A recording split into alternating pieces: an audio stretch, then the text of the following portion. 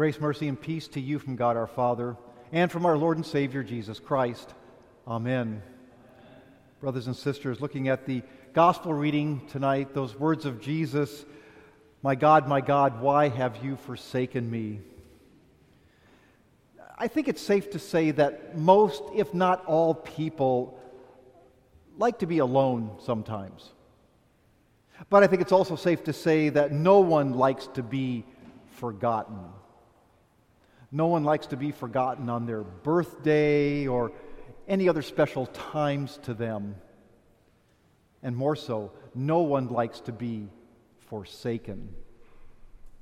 In Jesus' words tonight, most Bible translations use forsaken in this verse. Some of them use abandoned or even forgotten, but I think forsaken is the best because it just seems stronger.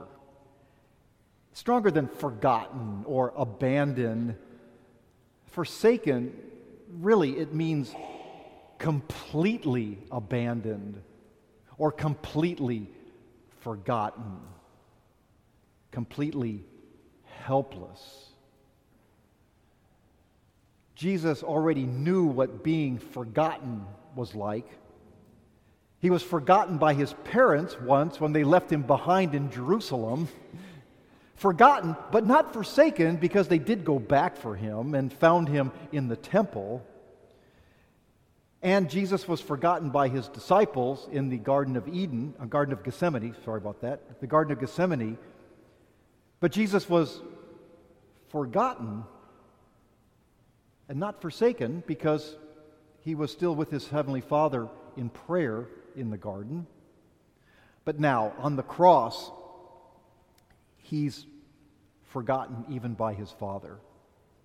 Jesus is forsaken, completely abandoned, and completely helpless.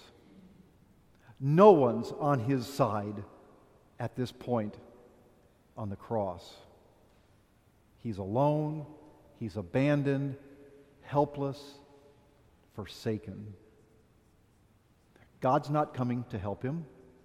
Elijah's not coming either. Perhaps it's accurate to say that literally Jesus was left for dead. Now, these words, there's all kinds of theological discussion about it. About how God the Father forsake his own Son. Did God really forsake him? I mean, Jesus is God, so how can God forsake him completely? Well, to be honest, that's a whole other sermon. Or a Bible class to talk about that. Or a discussion over adult beverages, perhaps, is even better. But Martin Luther questioned this actually too and asked this: God forsaken by God, who can fathom that? But Luther goes on to say about these words, he says, we can look at it this way. The Father turned his face away from Jesus, the Son of Man, who was laden with the sins of humanity, without forsaking the sinless Son of God, who was and remained part of the Trinity, even in his crucifixion. Yeah, it's still confusing, I know. But who can fathom it, really? That Jesus and his Father remain one, and yet being forsaken by God. Well, maybe we can explain it this way. Yeah, Jesus is God, but he's also human. He's both. And that's what was forsaken. His humanness. That the human Jesus, the sinless Son of Man Jesus, who took on all of the sins of the world, of all people, and took them to the cross and dies with them there. At this point in the crucifixion, with all of the sins of the world on him, of every human being, of all of humanity, all of that on him, even God the Father cannot bear to look at him. And he forsakes him. Now, no matter your theological take on these words, they truly reflect pain and suffering for Jesus. Even if Jesus really wasn't being forsaken by his Father, he really feels that way and expresses that. Why have you forsaken me? They're powerful words. They're very faithful words. Because in those words, Jesus is carrying out, fulfilling prophecy about his suffering and death that goes back to King David in the Psalms that we read, the psalm that we read tonight, Psalm 22, which Jesus basically quotes on the cross, my God, why have you forsaken me?"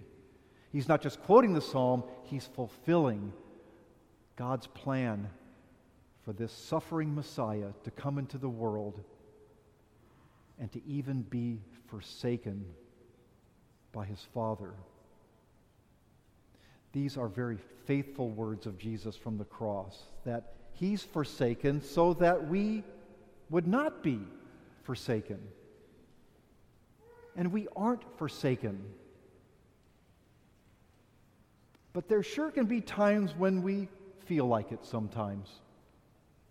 Times when maybe when you think, say, or do something that is so bad that it causes you to feel that there's no way that God wants to associate with me, much less forgive me.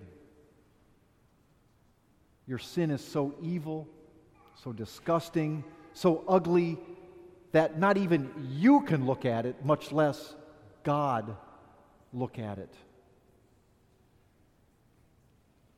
I think you know the sins that I'm talking about. Sins that can really hurt other people.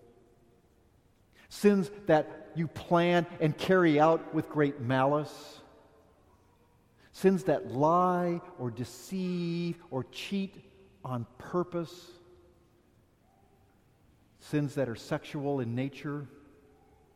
Sins that you know darn well are wrong and you do them anyway.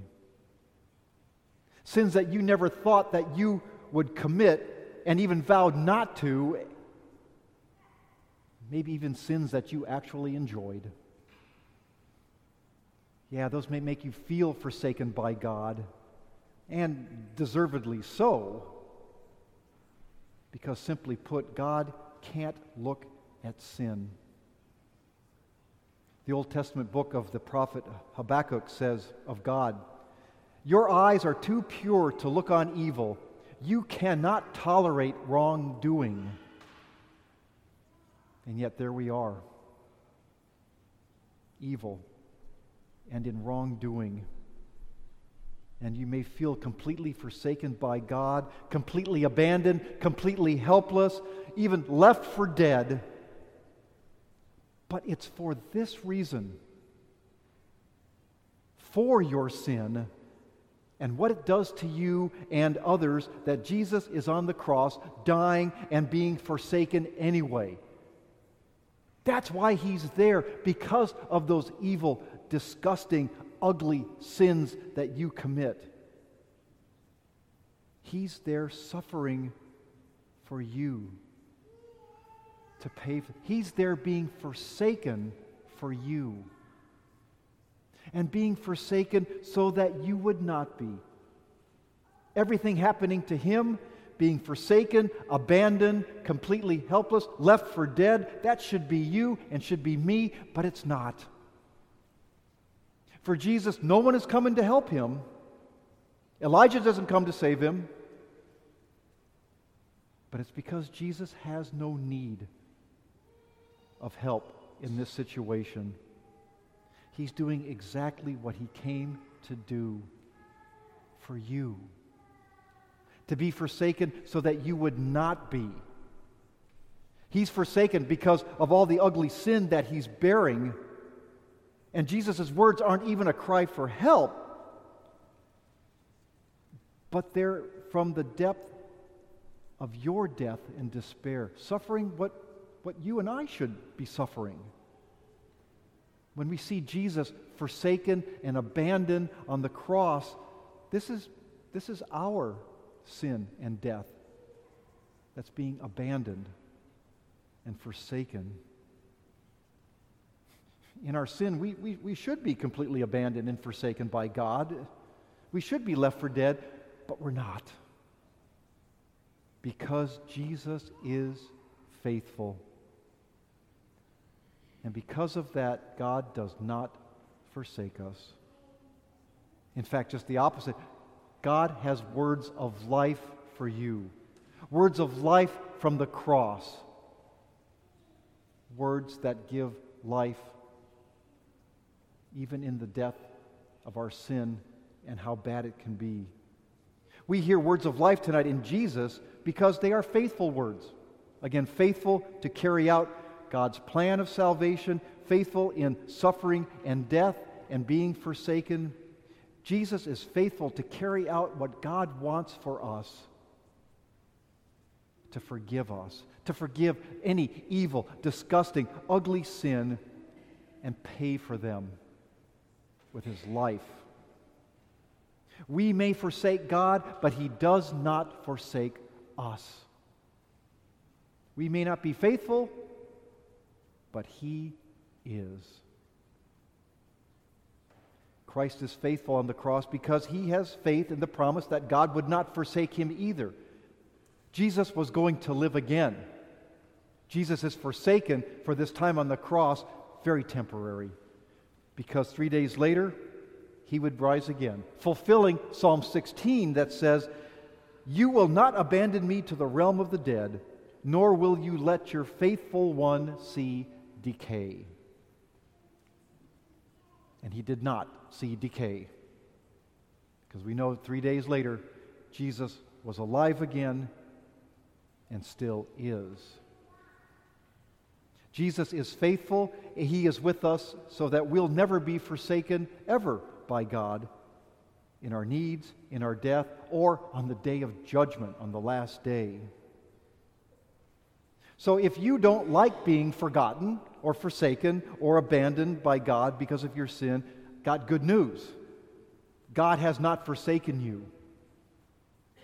Jesus, God's Son, was forsaken for you, in place of you.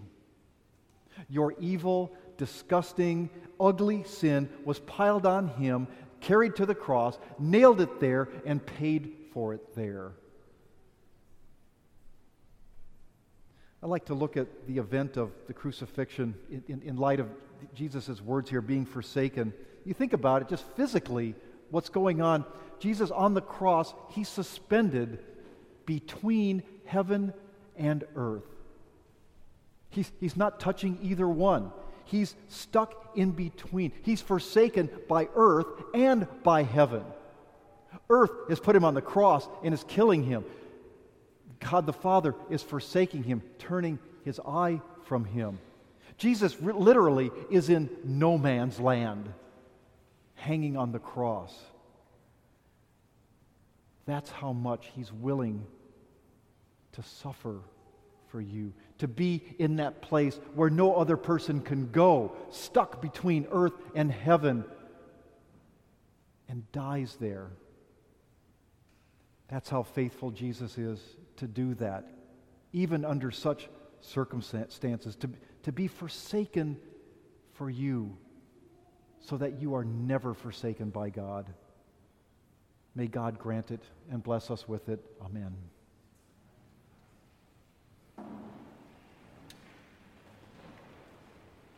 Now may the peace of God, which passes all understanding, keep your hearts and minds in Christ Jesus our Lord. Amen.